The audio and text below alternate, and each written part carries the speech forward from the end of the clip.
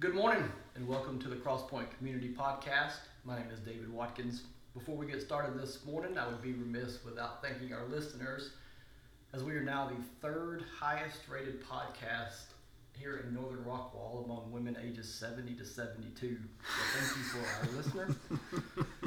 Let's go ahead and get started with our show. If we could open up the studio doors and welcome in our guest this morning, with the man who really needs no introduction.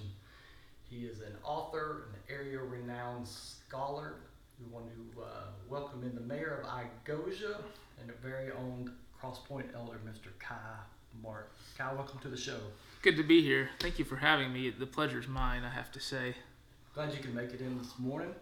He's joined this morning by Nick Gainey as well, and so let's go ahead and get started this morning. Kai, Nick, I don't know if you're aware, but there's a virus that's been going around that's causing somewhat of some chaos and panic. And as we sit here and try to bring a little levity and humor to our morning, but the truth is that Crosspoint leadership has gone through quite a bit of decision making and discerning as far as trying to make some decisions as far as a path forward and how we should handle that. Just want to see if you could speak a little bit into it and give some insight for our church family. Sure. Well, obviously the fact that we're having this episode here is evidence to the fact that we've made the decision not to meet this morning. And I want to just relay two details that I think are important about that.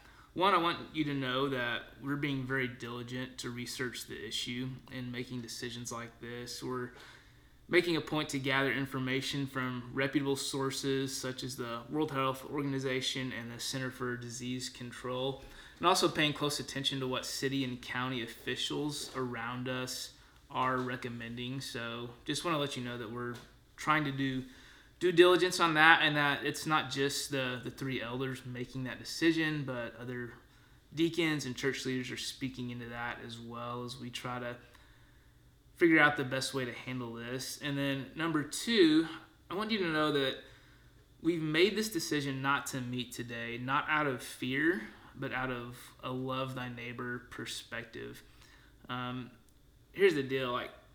I'm convinced that most of the folks in our body aren't really that afraid of getting the coronavirus. And according to statistics and information that's out there, contracting the virus would most likely not cause a great deal of harm to most of the members in our body. However, there are people both in and outside of our body to whom this virus does pose a serious, deadly threat because of their age or pre-existing medical condition. So in the spirit of loving our neighbor, even if you as an individual are not really worried about getting it or what that might do to you, we're asking you to join us by doing what we can to keep it from spreading more rapidly than it already is. And so one of the things that meant for us is just to not meet as a large group this Sunday. And that's why we're here in the studio, also known as David Watkins' Den, having this episode right now. Yeah, I'm sure that decision was not come too easily, but man, appreciate the perspective on that. That's good. We'll be kind of walking through a little bit in Matthew, so if you would, let's continue on there. Yeah, so we're actually going to look back at Matthew chapter 4, verse 17 this morning. It's some verses we've already covered, but we're going to look at them in light of our current situations. So Matthew 4:17, it says, "From that time Jesus began to preach, saying, 'Repent, for the kingdom of heaven is at hand.'" And something that's noteworthy contextually about this verse is that this is essentially Matthew's summary verse of all the teachings of Jesus. So this is after he was baptized, just before he begins his ministry. And Matthew summarizes all of his teachings by this one phrase, "Repent, for the kingdom of heaven is at hand." And it's really true to form throughout the book of Matthew. You see the kingdom of heaven coming to earth as such a dominant theme of all the teachings of Jesus. In fact, the word kingdom is used 53 times in the book of Matthew, which is almost on average 2 times per chapter.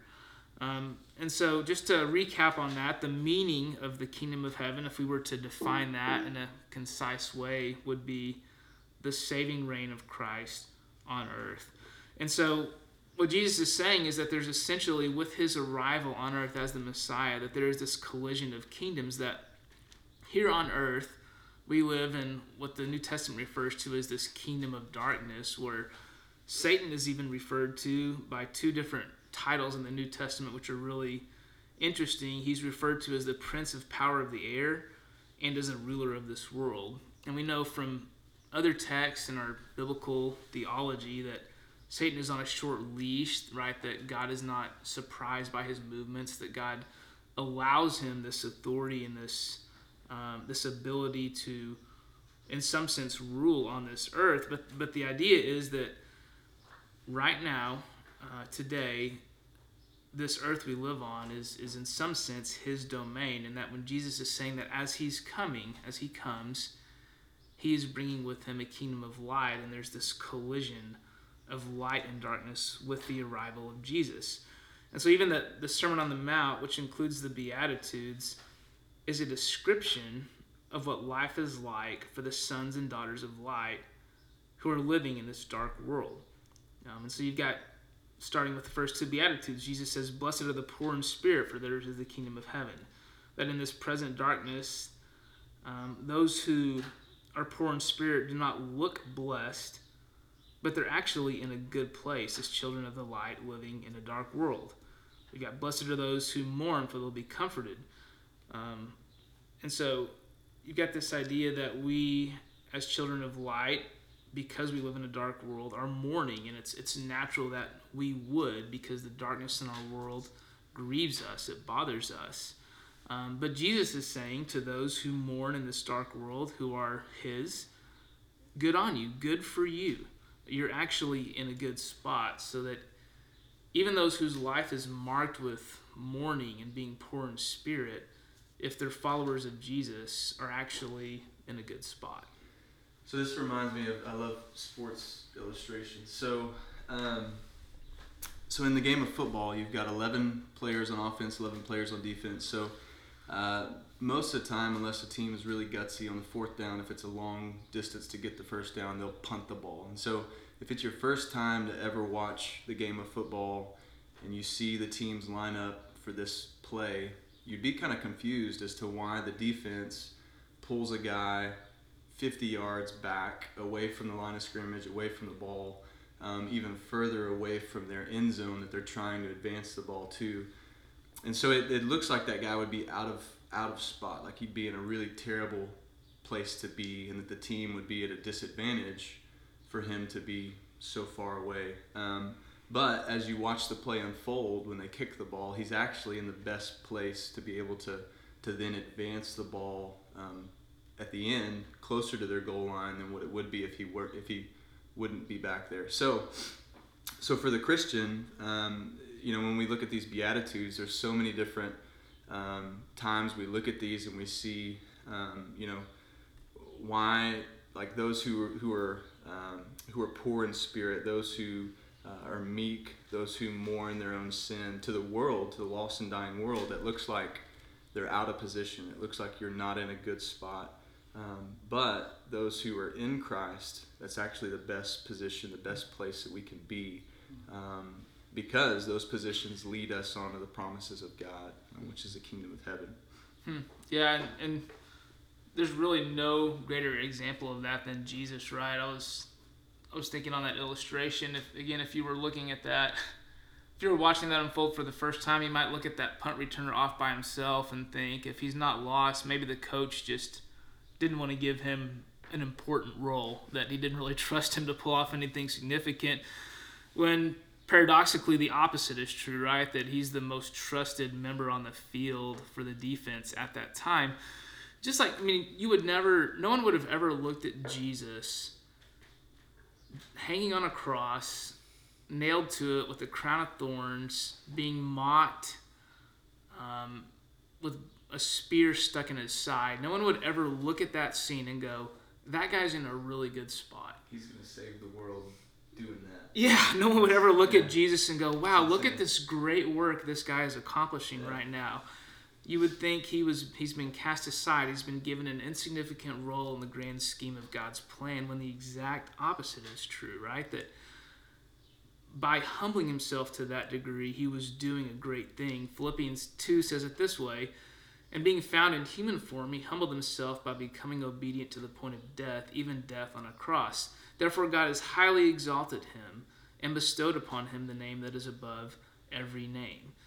And so much of Jesus' teachings are centered around this idea that in God's kingdom and God's economy, things are not the way they seem, and that we hang on to this truth in the midst of a situation like this with the coronavirus, that if we are in Christ, we're in a good spot. Even if it doesn't look like it, even if you or someone you know has contracted the coronavirus or has some other life-threatening disease for that matter, even if while you mourn that, know that as a follower of Jesus, you are in a good spot, and we ought not to live in fear in the midst of those situations. Like how you saying that just now, it made me think of this quote that's kind of been going around a little bit recently, and I was looking it up just as you were saying. I was going to read it if you don't mind. Yeah. If I can find it here. So it says, it's a guy named Matt Smethurst. It says, "It's now clear that COVID-19 is a deadly serious global pandemic, and all necessary precautions should be taken. But still C.S. Lewis's words, written 72 years ago, ring with some relevance for us. Just replace atomic bomb with coronavirus.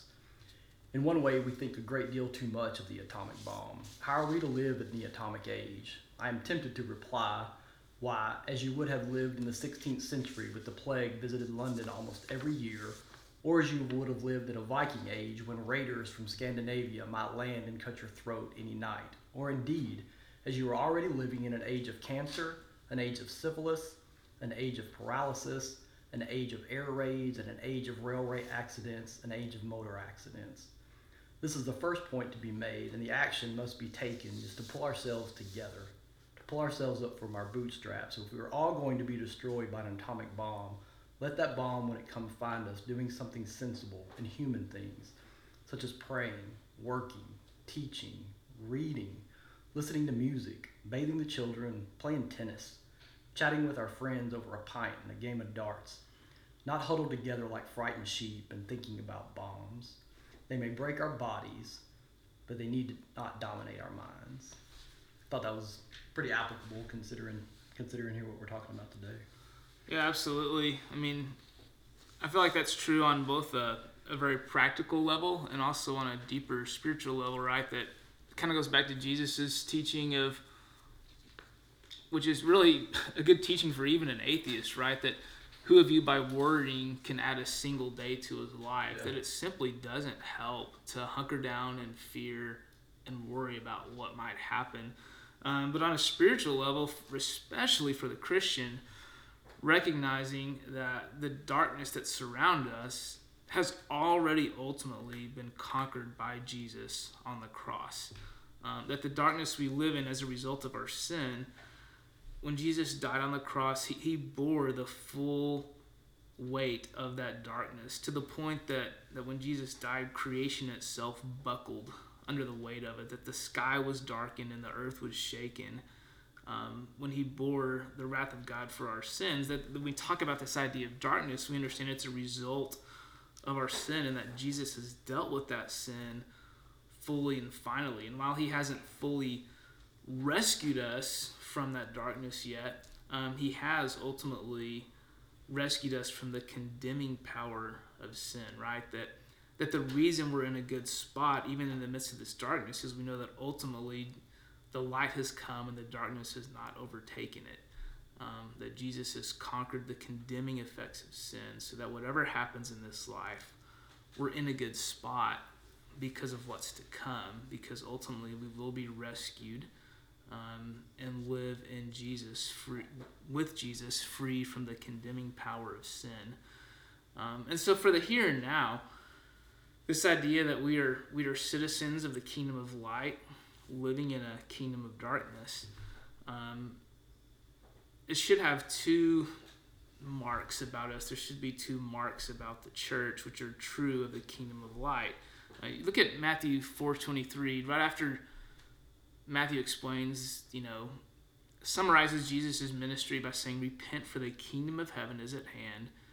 In verse 23, you start to see what it looks like for the kingdom of light to invade darkness. And it says, about Jesus, and he went throughout all Galilee, teaching in their synagogues and proclaiming the gospel of the kingdom and healing every disease and every affliction among the people. So I want us to see two things there that are happening as the kingdom of light invades the kingdom of darkness.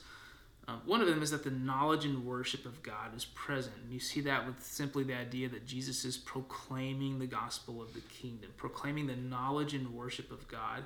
And then two, that sin and suffering are alleviated or pushed out in the process of that. So look at those one at a time here. So first of all, the knowledge and worship of God. It's the idea that spiritual darkness is simply the absence of light. That when we talk about darkness, it's really just that the knowledge and worship of God is absent or lacking. One of my kids said this to me probably a month ago. We were talking about light and darkness. One of my kids said to me, "Dad, how much better would the world be if everyone knew Jesus and did what he said?" And it's such a kind of a simple idea, but so true, right? I mean, imagine a world where everyone around you knew God and at least tried, right, their best to live in submission to God's character, God's law, God's will. So much of the sin and suffering we deal with today would just be gone with the knowledge and worship of Jesus present on earth. One of the things that interesting about today is what we were supposed to do today, according to our plans, was to we were going to bring in a refugee band from Launchbox to lead us in worship and hear stories from our students. And in case you don't know what that is, Launchbox is an event that I Go Global hosts in the Fort Worth area where youth groups come in and minister to the refugee communities there in Fort Worth. There's specifically 2 apartment complexes that just have a very high concentration of refugees who come from literally all over the world. And they're just in a very difficult situation. They're having to start their lives over in an unfamiliar people, language, place. Their backs are against the wall. And so one of the things we do is we come in, and our youth group participated in this, to bring about the knowledge and worship of God among these refugees, many of whom come from places where the knowledge and worship of God is completely absent. And We'll reschedule this and you'll get to hear some of these stories, but one of the stories I got to hear this week, which was just a cool example of this, is one of our students shared the gospel with someone who I believe was from Somalia, if I'm not mistaken, but the child they were sharing the gospel with basically replied and told our student, "Look, I'll listen to this and I'll take this Bible and I'll read it, but I can't let my parents find out about this because they're very against this." But that's what we ought to be doing, and what I'm glad to say that at Crosspoint we often are doing is, as citizens of light in the kingdom, of spreading the knowledge and worship of God. And as we do that, sin and suffering will in many ways be alleviated with the simple presence of people knowing and worshiping the Lord. But then there's a practical element to that as well, that as the church, we ought to be bringing alleviation of suffering in our world as citizens of light who've come. Because again, the kingdom of God is really nothing more than God's will being done on earth as it is in heaven. If you think of God's will being done in heaven, there's no sin and suffering in heaven. All that is pushed out. The light pushes out the darkness. And that as citizens of that kingdom here on earth, we ought to be doing that. We ought to be pushing out sin and suffering right here where we live around us. And the church has such a rich history of doing that very thing. I mean, if you look at even the underground church in China right now, that there's actually certain provinces of China, even though as a whole the country is against the church, there's certain provinces where the local communist leaders not only turn their head the other way in regards to the church and its activity, but will actually support the church because they see how much benefit the community has from the church being there. Drive around and look at the hospitals in our world. what you're going to see is lots of churchy names with those hospitals, Methodist, Baptist, Presbyterian, because the history of hospitals is essentially Christians finding a way to provide health care and assistance to people who are in need. Do a Google search for major disaster relief organizations. You know what you're going to find is that most of them are Christian, right? I mean, you've got the Red Cross, Salvation Army, you've got Catholic Charities. The Southern Baptist Convention that we partner with has the largest single disaster relief network and operation in the United States. You go to these refugee communities, and it's funny to me how there's no shortage of people on social media kind of grandstanding the idea of refugees, that we want open borders, we want to welcome refugees, all this stuff. Yeah.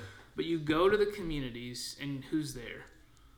Christians, right? Like, you don't see a lot of the same people championing that cause on social media doing anything to actually help people in that situation. But you do see Christians there bringing help and relief and aid and alleviating sin and suffering in those communities.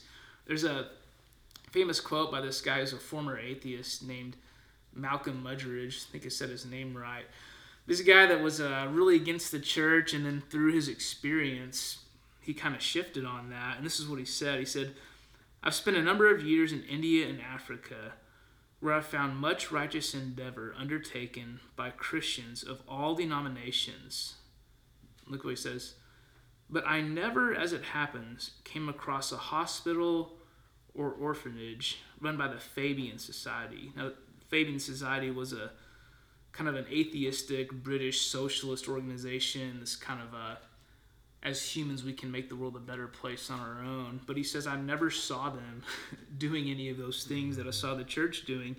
Then he goes on to say, or I never saw a humanist working in a leper colony. And so if you look at most of the efforts being made towards alleviating sin and suffering in our world, the church historically has definitely led the way in that. So yeah, that's kind of what we want to call to your attention in this text. So God, like, in light of that, in light of the idea that we want to be the church that's mobile, and a church that wants to continue to serve the needs of our community, and calling ourselves Crosspoint Community Church. I know there's been a little bit of discussion about this as well. So from a practical standpoint, what do you guys suggest? What would you suggest as far as how we can be involved, how we can serve the needs of our community and beyond in a time like this? Obviously, when stuff like this arises, right, it's opportunities for us to serve as Christians. And so what are some suggestions that we can do as far as that's concerned? Yeah, and so, it's tempting to want to throw this out there as kind of the canned cookie cutter answer you hear, but in reality, we do need to be praying, right? I mean, that it makes sense for the church, especially when we're not a worship service. Like, why would you not gather your family up today and spend some time in prayer? Yeah, praying that we recognize something like the coronavirus as an evil, right? As a result of the fall, and as an evil thing. And why would we not be asking God in His mercy to alleviate the suffering that comes along with that? Sure. So that's something we should be doing. And then the other side of that is, how do we do that? How do we do what the churches in China and the people who started hospitals and the disaster relief organizations, right? Like the people historically in the church who've responded to needs by getting involved and serving the community. We're asking ourselves, well, how do we do that? What part do we play in alleviating sin and suffering in a time like this? Mm-hmm. So I know there's some different ideas being thrown out and around there. Like, we know that there's some churches in town who are putting some things in place as far as like canned food collection for food banks, and making sure that those are stocked for those who are hesitant to get out for very good reasons, right? Whether it be because of their age or be because of being immunosuppressant, whatever the reasons being. And so perhaps some opportunities there for us to get involved and partner with other local churches. I know our church body has always been and good about the idea of not just coming to church leadership and saying, hey, we need to be doing something, and just kind of laying at the feet of church leadership, but promoting ideas, offering ideas, and then taking it a step further, not just to offer the ideas, but to take action to put some movement behind those ideas, to jump in and be involved or take a leadership role in doing that, and not just waiting for something to happen or waiting for somebody else to get behind it or give them approval to do it. Certainly to get the not even the go ahead, right, but just the idea of being proactive as far as serving our community well. And so yeah, I mean, it kind of come back to those examples we gave earlier, like people serving in these refugee communities. You think about disaster relief organizations, most of them aren't led by pastors or church staff. Yeah, right. You know, they're lay people who saw a need and got creative about how to respond to it. And so that's what we're asking, you know, is that you as a listener right now, as part of Crosspoint Community Church, take the onus on yourself to ask that question, to ask what can we do. I'm sure there's some things you guys will come up with that elders and staff maybe haven't considered in terms of ways we can serve. So I'd like to just kind of leave it at that today. Again, we'll reschedule what we normally had planned for this Sunday, but man, in the meantime, just be thinking about what does it look like for our church to be agents of light in a dark situation like this. Yeah, that'd be great. I know we'll have some more details moving forward, like you said, so we'll certainly pass those on to our church family. Man, sure appreciate the word this morning. If you don't mind, let's pray right now. Seems like a great idea. You mind praying for us? Absolutely.